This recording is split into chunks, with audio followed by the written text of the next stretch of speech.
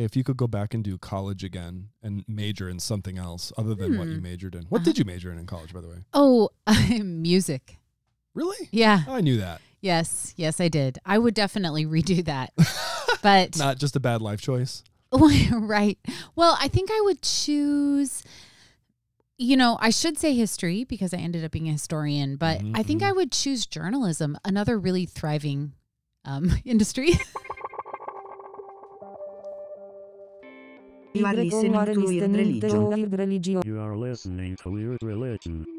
Welcome to Weird Religion, the podcast for people who know religion is weird, but love it anyway. I'm Brian Doak. I'm Leah Payne. And Leah knows how to pick a major. I do. What Music, about you? Journalism. Yeah, two thriving industries. I sort of had a love affair with philosophy. Like I back can in totally the old see Barnes that. and Noble, back in the old Borders bookstore with the coffee shop attached. I love that model of a bookstore, by the way. I can just picture you did you wear all black? Like I can picture totally and never just stopped. Existentialist Brian. Just still going strong. Everything's absurd. Absolutely going strong. Never Yes. stop. I could see philosopher Brian for sure. You know, one reason, and this is something I truly have discovered that I really do love, and I don't even have to be a philosophy major. I love thought experiments. Oh, okay. And the thought experiment is one venerable form of philosophy. Because it allows, I love analogies, I love metaphors, I love thought experiments. And I heard of a new one recently, new to me, very old actually. Okay. Some listeners may know about it, some may not, that I wanted to tell you about. Oh, okay. Can I tell you about it? Thought experiments are a little hard for me. You're going to have to walk me through it because they're sort of like story problems to me. I get a little lost. Yeah, that's right. So you might have to go back a couple of times. You're being coy here, but I think you're going to nail this one. Okay. This is called popularly the paperclip thought experiment or the paperclip maximizer thought experiment. Okay. It was first issued, at least in that format, by someone named Nick Bostrom from Oxford University. He's a philosopher there. Okay. It was in an essay called Ethical Issues in Advanced Artificial Intelligence. Ooh. Wait, where's it? There we go. Okay. So, thus our topic of the day, AI doom. Is it shocking that we have not really talked about AI so much this spring? We haven't the chat talked thing about has it been major. as much as I would have thought we would, probably because we were just doing our school year thing. Yeah. And that involved, thinking about AI. And then know. somehow it just didn't make it into, this is sort of our passion project for all y'all. This is our fun time. Yeah, this is not. We're not trying to run where everyone else is running. Okay, That's straight right. to the AI chatbot. Although craze. everyone in our industry is talking about it. I know It's a big deal. we're a little bit late, but actually, Yes. I think there are some things that people listening today won't have thought about. Interestingly, so I'm going to try to offer them. But the paperclip maximizer experiment goes like this. And I think you're going to get this. I think you're going to get it so hard. It's like, what if we had an AI machine, let's say, or we developed these AI robots, and they're like, hello, master, Leah, what should we do? Right. And you say, you know what we really need in this world? Paperclips. Some really good paperclips. Oh, and I really like paperclips. I can see where and you're they're going like, with this. thanks, got it, bye. And you're like, wow, that was nice. And now machine goes to make paperclips because that's what it wants. But let's say in this experiment, though, and this is really the thing to think about in terms of the AI doom scenarios that are our topic today, the machine... It just, these are very dedicated machines. They're very loyal. They're like the most loyal of puppies. Right. And how maybe you praise your puppy. You still got a puppy running around, don't you? In that backyard of like yours? a 15-year-old puppy. That yes. old dog. Yes. And let's say that old dog, he knows that you really love it when you bring him a stick. But yes. She really loves it when you bring Moxie. Yep. Moxie loves That's that. my dog. But now it's like 2 sticks and you're like, thanks. Okay. And then it's like 10 sticks. And you're like, okay, I don't want the sticks. You wake up in the morning and every stick has been gathered and placed. That's right. So the idea behind the AI is that if you tell it to make paperclips, it starts making paperclips. It goes into its production process. But then it could deplete the world of all of the resources that are required to that's make right. paperclips. Yeah. And so the world ends because a machine misunderstood that all we wanted were paperclips when really Or we just wanted a enough. lot. Right. It didn't understand what enough. And now it's like extracting even the metals from our bodies. This sounds like Every a form of metal. Black Mirror episode for sure. Totally. So that's that I think is the paperclip maximizer thought experiment. But it brings me to an article by a Time magazine piece that was published just a little while ago. And I was chatting with you beforehand, and you said you had read this. Had you read this? Well, Eliezer you told me Yudkowsky. about it, and I read it, and it was sort of like a car crash where you can't look away. Oh, yeah. It's a pretty striking article. But you looked at the car crash. What did you see? Essentially it was, so I think I get a little nervous when scholars get excited or scared of something, because we're so trained to hedge our bets, to be, to be circumspect. And this is an article written by a knowledgeable figure in the AI world who essentially says that artificial intelligence, as it exists now and is being developed now, represents an existential threat to human existence. Did I summarize that? I think you did. I mean, that's my understanding. And it was freaky. He goes pretty far. I'm reading from the article. This is Eliezer Yudkowsky in Time magazine. He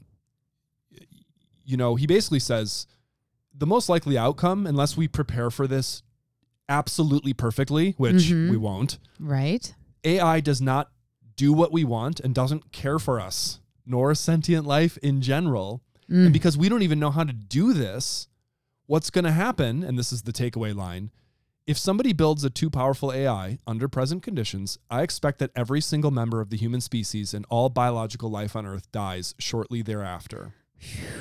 He's like, there's no other way this could go.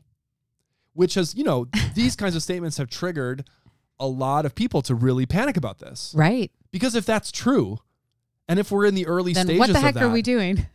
Then what are we doing? Like, what are we doing? Are we just like literally preparing? I mean, how worried do you feel on a scale of like 0 to 10? Well, Like this is really real. It's hard right now because I have small children who take up a lot of time. And so that's the comfort of that, is I don't have time to just, I don't have philosopher time to sit and be scared about, certain things, because I've got immediate issues to manage. But I will say, I'll tell you one thing that freaked me out a little bit about it. After I read this article, knowing that we were going to have this talk, someone nonchalantly posted an AI-generated beer commercial. Okay. Let me show it to you. Okay. So here's an AI-generated beer commercial available on TikTok. All right. I'm going to turn the volume up. Okay. Ready? Turn it way up so we can yes. hear it. There we go. So. Here it is. Okay, Smash Mouth. Okay, Smash Mouth. People are having fun. People are hanging out. Yep. A little bit distorted bodies. Yep. Weird deployment of beer. Oh, what is she doing? She's like... Someone's sort of like making out with a beer can. Oh my gosh, there's fire in the background. Everyone's on fire? Somebody's being lit on fire. Maybe two guys are drinking out of the same can. That is weird. Okay. So, wow, that was okay. That was a little bit weird. That was a little weird. It was a little weird, but I'll just say that it was funny, but it was kind of like... Well, the first version that somebody said, people were laughing like, ha, ha, ha, AI still has a ways to go. But my thought was, wait a second. It already got there? Yes. So actually that made me a little bit concerned, because all you would have to do is tweak that just a little bit. And then we would have all the beer commercials we could handle in this world, which maybe that doesn't sound all that threatening. But what are other things that an artificial intelligence, I don't even know, program being thing could be doing? Yeah. I mean, to me, that seemed like pretty fast learning. One of my favorite blogs that I do follow, it's called Shtetl Optimized. Scott Aronson's a computer scientist at UT Austin. Okay. And one of his posts, he posts about AI, and I think he works for OpenAI. So he obviously has a little bit of a vested interest in this. Okay. He points out, there's this kind of like way of, often I've heard this associated with politics, like taking your enemy's thing and saying, look at how stupid and ineffective their thing is, while at the same time turning around and saying it is an existential threat to our very existence on Earth. Right. So you get this, you get a similar kind of paradox or contradiction with AI fears. So on the one hand, people are like, ChatGPT, LOL, you can't even get it to cite a paper properly. Right. This is my favorite thing people say about ChatGPT, which I say favorite because, well, I'll tell you why. I'm being sarcastic, warning. My favorite thing people say about ChatGPT is like, the way it writes is so boring. It's so derivative. First of all, I turn to you, whoever says that. Are you like a truly creative writer? Right. Are you? Okay, maybe you most are. writing is very derivative. Here's another thing we know, and this is a sad little check-in on America's literacy rates. The average American literacy rate is a 6th grade reading level and writing level. 6th grade. 6th grade. We know this.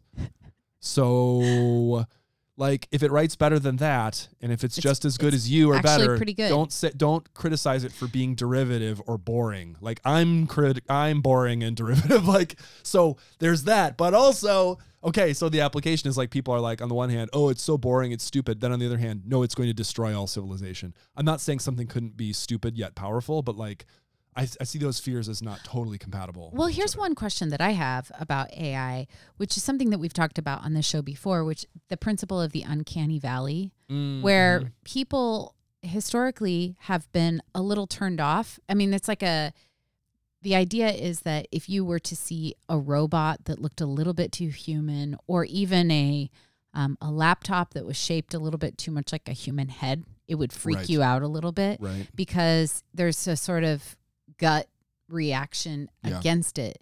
But one thing that made me a little bit that was sort of counterpoint to that when it comes to AI was just recently. Now this was a huge deal because, as you know, I'm finishing up a book on the music business, or a subsect of the music business. Did you see in the news, I think it just was over the last week, that there was an AI single made in the style of Drake and The Weeknd. Yes. A single called Heart on My Sleeve that sounded good enough to everybody, did not raise any red flags, no uncanny valley disgust feeling. Wasn't so derivative that you couldn't imagine. It shot up the charts, and the only reason why it didn't land on radio and have a sustained pathway on iTunes, et cetera, was because record companies shut it down legally. So they got it deplatformed from all the major platforms. Well, if you know anything about the story of the music scene, that is not a long-term strategy. They're in trouble. Yes. So in the music world, there's talk that it could do to the music industry what the internet did just a couple of decades ago. But I think it would be more devastating because they're taking the human element out of it potentially. Wow. But then the other counterpoint to this, and I want to ask you about this. So weird. Is the only reason why people were excited. I mean, I don't know if this is a reason why people were excited about it, is because it was attached to a brand that they already recognized, real people. Right. So it was Drake and The Weeknd. You had to know who these people are to actually really get into it. And my thought is, say someone says, I'm going to write this in the style of, I don't know, who's your favorite writer? Sartre. No, just kidding. Yes, I was going with the existentialist theme. Yep. But like, say you would kind of need a real brand. What would really be scary is if a book or a hit came out that was just its own thing, and people liked it. People liked me for me, the AI for the AI. Well, you know, this brought me to a tried and true Weird Religion theme, even from season 1, even our very first episode, which I think was a Black Mirror themed episode. That's back right. in the day. That's right. That was a really good about, you know, show, these episode. fears about resurrection, that maybe resurrection is real, but it goes in a way that you don't intend.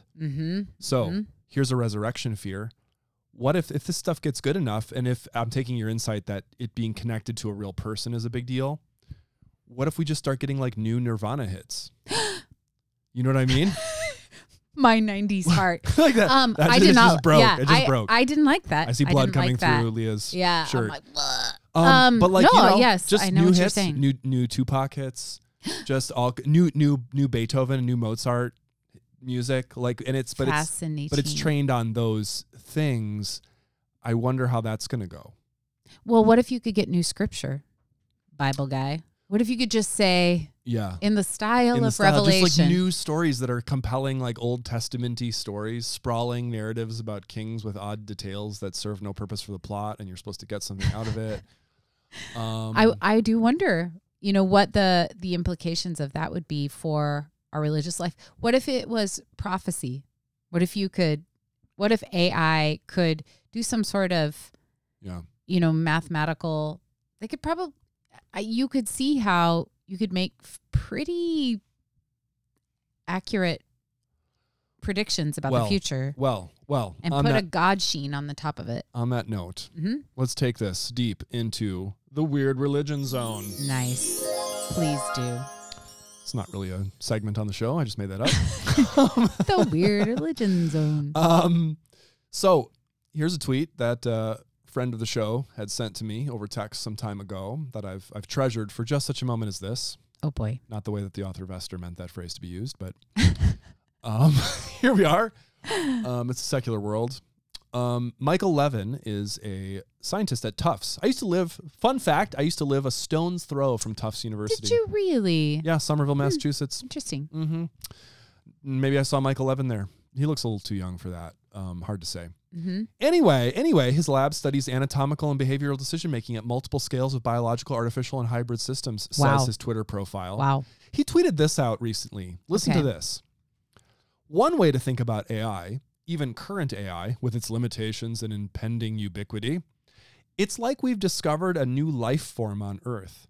It's been all around us, but undetectable. It's quite alien, but it has some high competencies and many unknown behaviors. Just now, for the first time, however, we've learned how to communicate with it.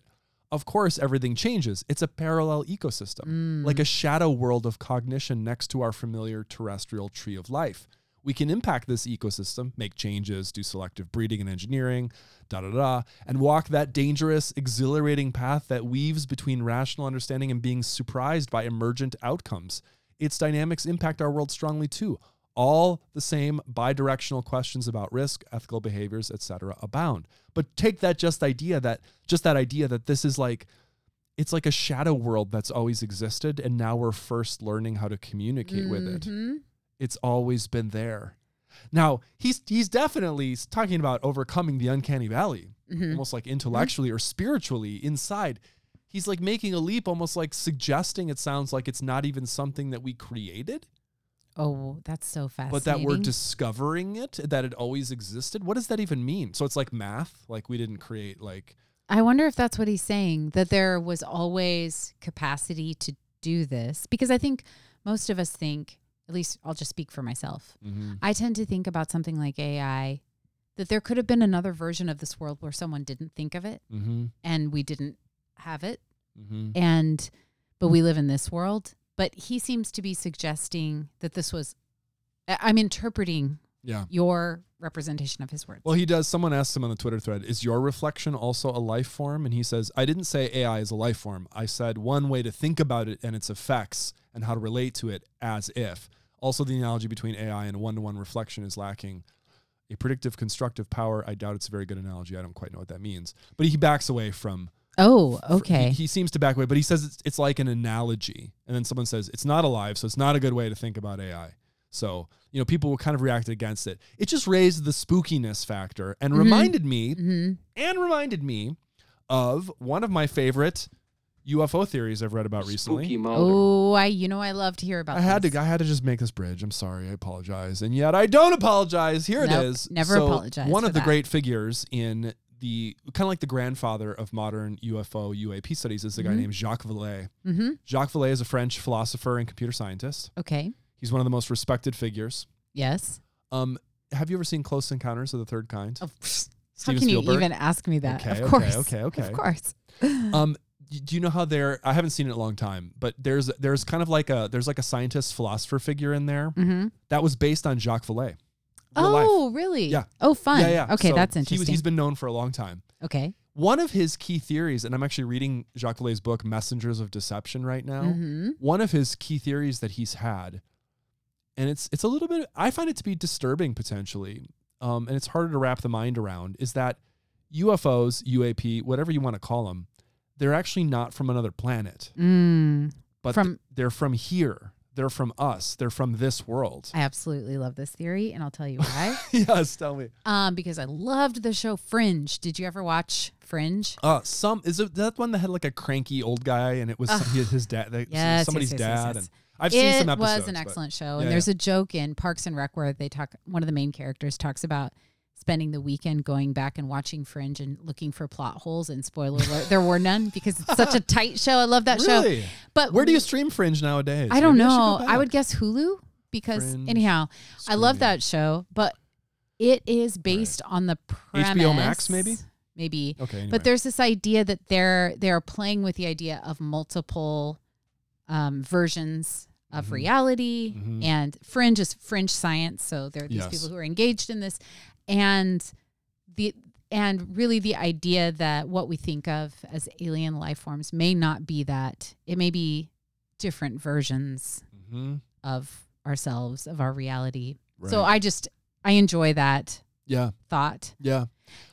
It's a fascinating, because almost all of the thought process is all about outer space when you go to that kind of stuff, or even spirituality. I think like, if you grew up in like Sunday school and you're a good Christian girl or boy, like you understand the idea, like intellectually, the idea that like God is not out there in outer space. God's in your heart, or God's with us, or God's in the trees, or a beautiful birth of a baby, or, whatever. Right. But like, it's still hard, I think, even for people who are very sort of sophisticated adult religious people to not think about like an idea like heaven is like, it's up, it's above us, it's like in some other place. Right. As opposed to being like overlapped completely on our world as it is now, and you wouldn't go anywhere, but it's to be discovered, like that. It's it's that kind of idea. I think, that's right? pretty scary. Yes. Yeah, it's a little that makes heaven a little bit scary in a way. It would make hell scary. Yes, I don't know that that's bad. I mean, that's kind of yes, or maybe scary isn't quite the word. You could put awe in there to use a more sort of theological. You mean that it rendering it offers more awe to the idea of heaven and hell, or it does not offer more awe? Or I mean, something that you could think of like, wow, that sounds scary. You could also say, wow, that is, that makes me feel awe. Kind of scared. Like you're surrounded by the divine. I don't know. At all times. It sounds like a very mystical idea. I know. I really, it's interesting to put AI in that category, because I make it such an anthrocentric thing, and I find it to be disturbing because I see what humans, maybe this is me being sort of the traditional academic where you're a little bit pessimistic most of the time. Sure. And so you see innovation, and also Good for historians. you. Good for you. That's exactly how you should be. You see innovation. You tend to see the downside. You've seen the downside in the past. Right. But it doesn't have to be a downside thing. No, absolutely not. I think here's my pessimism that comes out. This is very Gen X. This feels like a Gen X pessimism moment. We were born for these times. I was born to say this very thing, which is, I think my biggest fear about maybe even the great discoveries that could come with AI, or even the UFO thing, is that really it's just, we're never going to discover it. Like the UFO thing. This is my poor you. I know exactly where you're going with this. If UFOs are real, here is what I actually, if they are, and if I believed in them, here would be my leading theory. Our government has uncovered some exotic objects. We have some things on film that they've never shown people that are clearly like smoking guns. And we've had them for maybe like 60, 70 years. And guess what? We have learned not one thing about them. We have no clue. We have reverse engineered absolutely nothing. We have like twisted pieces of their metal that like levitate and stuff. And we've had our best scientists and secret people working on it for decades, and they have no clue how it's done. And we never will. And that's just it. Well, this is really sad for you. So listeners, you need to know that I don't know any person who wants to know about UFOs more than Dr. Brian I think Doak. you got to get out a little bit more. He wants to believe. You'll find. Well, I mean, I've met people who I have no friend that wants to know more. It's an earnest I'm like desire. everybody's only UFO friend. Why I feel is that? sorry for you, because I'm so cynical. I'm always like, I'm always like, we're probably not going to find anything new, but you have this hope. It's a beautiful thing. Don't give up the hope. Well, because things happen suddenly in the world. Suddenly a thing that didn't exist suddenly does exist. It's true. I mean, and I think that's what has been so exciting about, like, say, ChatGPT or GPT-4. When all this came up, I mean, it was the fastest startup ever to hit 1 million, 10 million, 100 million, whatever billion users. And it really has kind of come out of nowhere. Of course, there's always some tech person, usually a bro, so I'll say tech bro in the background saying, well, we've had AI doing blah, blah, blah for years. It's like, yeah, shut up. Probably. 99% of us didn't know about it. So let us have our joy. It's truly stunning. It's truly amazing what it can do. And it came out of nowhere, and it's become essentially the major talk, about everything, just out of nowhere. Well, one of the things that I'm excited to learn is that inevitably religious innovators are going to explore this world. Oh, yeah. /exploit/ get excited about. It's going to be, there will be a flurry, if there's one thing you can be sure of. There will be a flurry of religious responses to this. Absolutely. And some of them will be dismissed as wacky, quackery, but Right. some of them will be extremely powerful and persuasive to people. And so Right. we've only seen the beginning of this. I think, in the venerable genre, which we've seen on the news and podcasts, people have done this to death, but in the spirit of like, why haven't we done this genre to death? Like actually using chat to like generate something. Right. I have pulled up chat in the background here. Oh, you French chat. did? Yeah. I'm like, write me a sermon about UFOs. Oh, yes. Like, write me a sermon. Go for I it. should have actually said, write me a Christian sermon, but actually the sermon it's writing is already quoting a psalm. Oh, okay. So like, does it start? Like, dear friends, let's talk about this topic that's been captivating us, even ridicule. As a spiritual leader, we have to approach this with an open mind. That's not a very good sermon right away, right there. Okay. And an attitude of curiosity You're and like, wonder. trust me, that's not going to go over well. After all, we've always been fascinated by mysteries beyond us. As the psalmist says, Psalm 8, when I consider your heavens, the work of your fingers. I love that psalm. The moon and the stars, which you have set in place. What is humankind that you are mindful of them? Yeah, Human that's beings good. that you care for them. What a great verse. That's What beautiful. Beautiful verse. And so even quotes John 14:6. Jesus says, I am the way, the truth, and the life. I don't know how you're going to tie that in, but Our sure. faith and our relationship with God are the foundations of our lives, and they sustain us in the midst of the unknown. So it's more like an appeal to the unknown, like, don't worry about it. So anyway, my point was going to be not only just spiritual entrepreneurs. I think your average workaday Christian pastor you can get like a good outline. You wouldn't use it necessarily, but you could use it as an outline to kind of get you where you wanted to go. So that's one. I think that's a very practical thing that like religious professionals could be doing with it. This is only the beginning. I feel. How far do you think it could go? How far? What? How far could spiritual entrepreneurs take this? Oh, I don't even know, because I know for sure. Anytime there's a moment of unrest or innovation, there are religious responses to that. And so I just think of, we've talked before that there's a lot of work that scholarly work that's been done about UFO religions. Yeah. And so AI religions is definitely. Get those AAR panels, American Academy of Religion panels up there. It. I think one movie that I used to like a lot that no one that I ever made watched this movie, and I did make a bunch of people watch it. None of them liked it. Was the older 1990s hit, the movie AI. With Haley Joel Osment. With Haley Joel Osment. I said 1990s. It was 2001. Yeah, I did not. I was not. It was finished by Steven Spielberg, famously. And the part of it that I could see this going in terms of religious reactions. There's a famous scene in this. Maybe we could put a link to it where there's a speech given where they are, here. Goodbye, David. So there's a speech or there's a scene in AI where they basically trot out the AI bots. I've got it playing in the background here. And I'm just going to skip around it to get to the good parts. It's like this carnival scene where they're like crushing the robots in front of people. And they're killing them. Yes. I could see it go in that direction where basically, in other words, the Yudkowskis of the world convince us that what we need is legislation. We need to get rid of this. And if our government fails to deal with it, you could have our awe at ChatGPT could turn into real like actual violence. And actually Yudkowsky suggests in his Time magazine article that rogue AI developers should actually be stopped by force, even through like bombings if necessary. See, that I don't even know what to say. That's heavy. I thought you were going to bring up there was a show or a film, Bicentennial Man. Do you remember that with Robin Williams where he plays a robot? So. Yeah.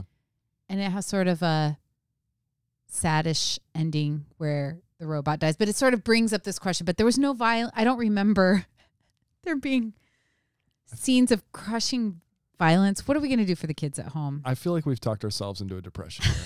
Let's just leave it at that.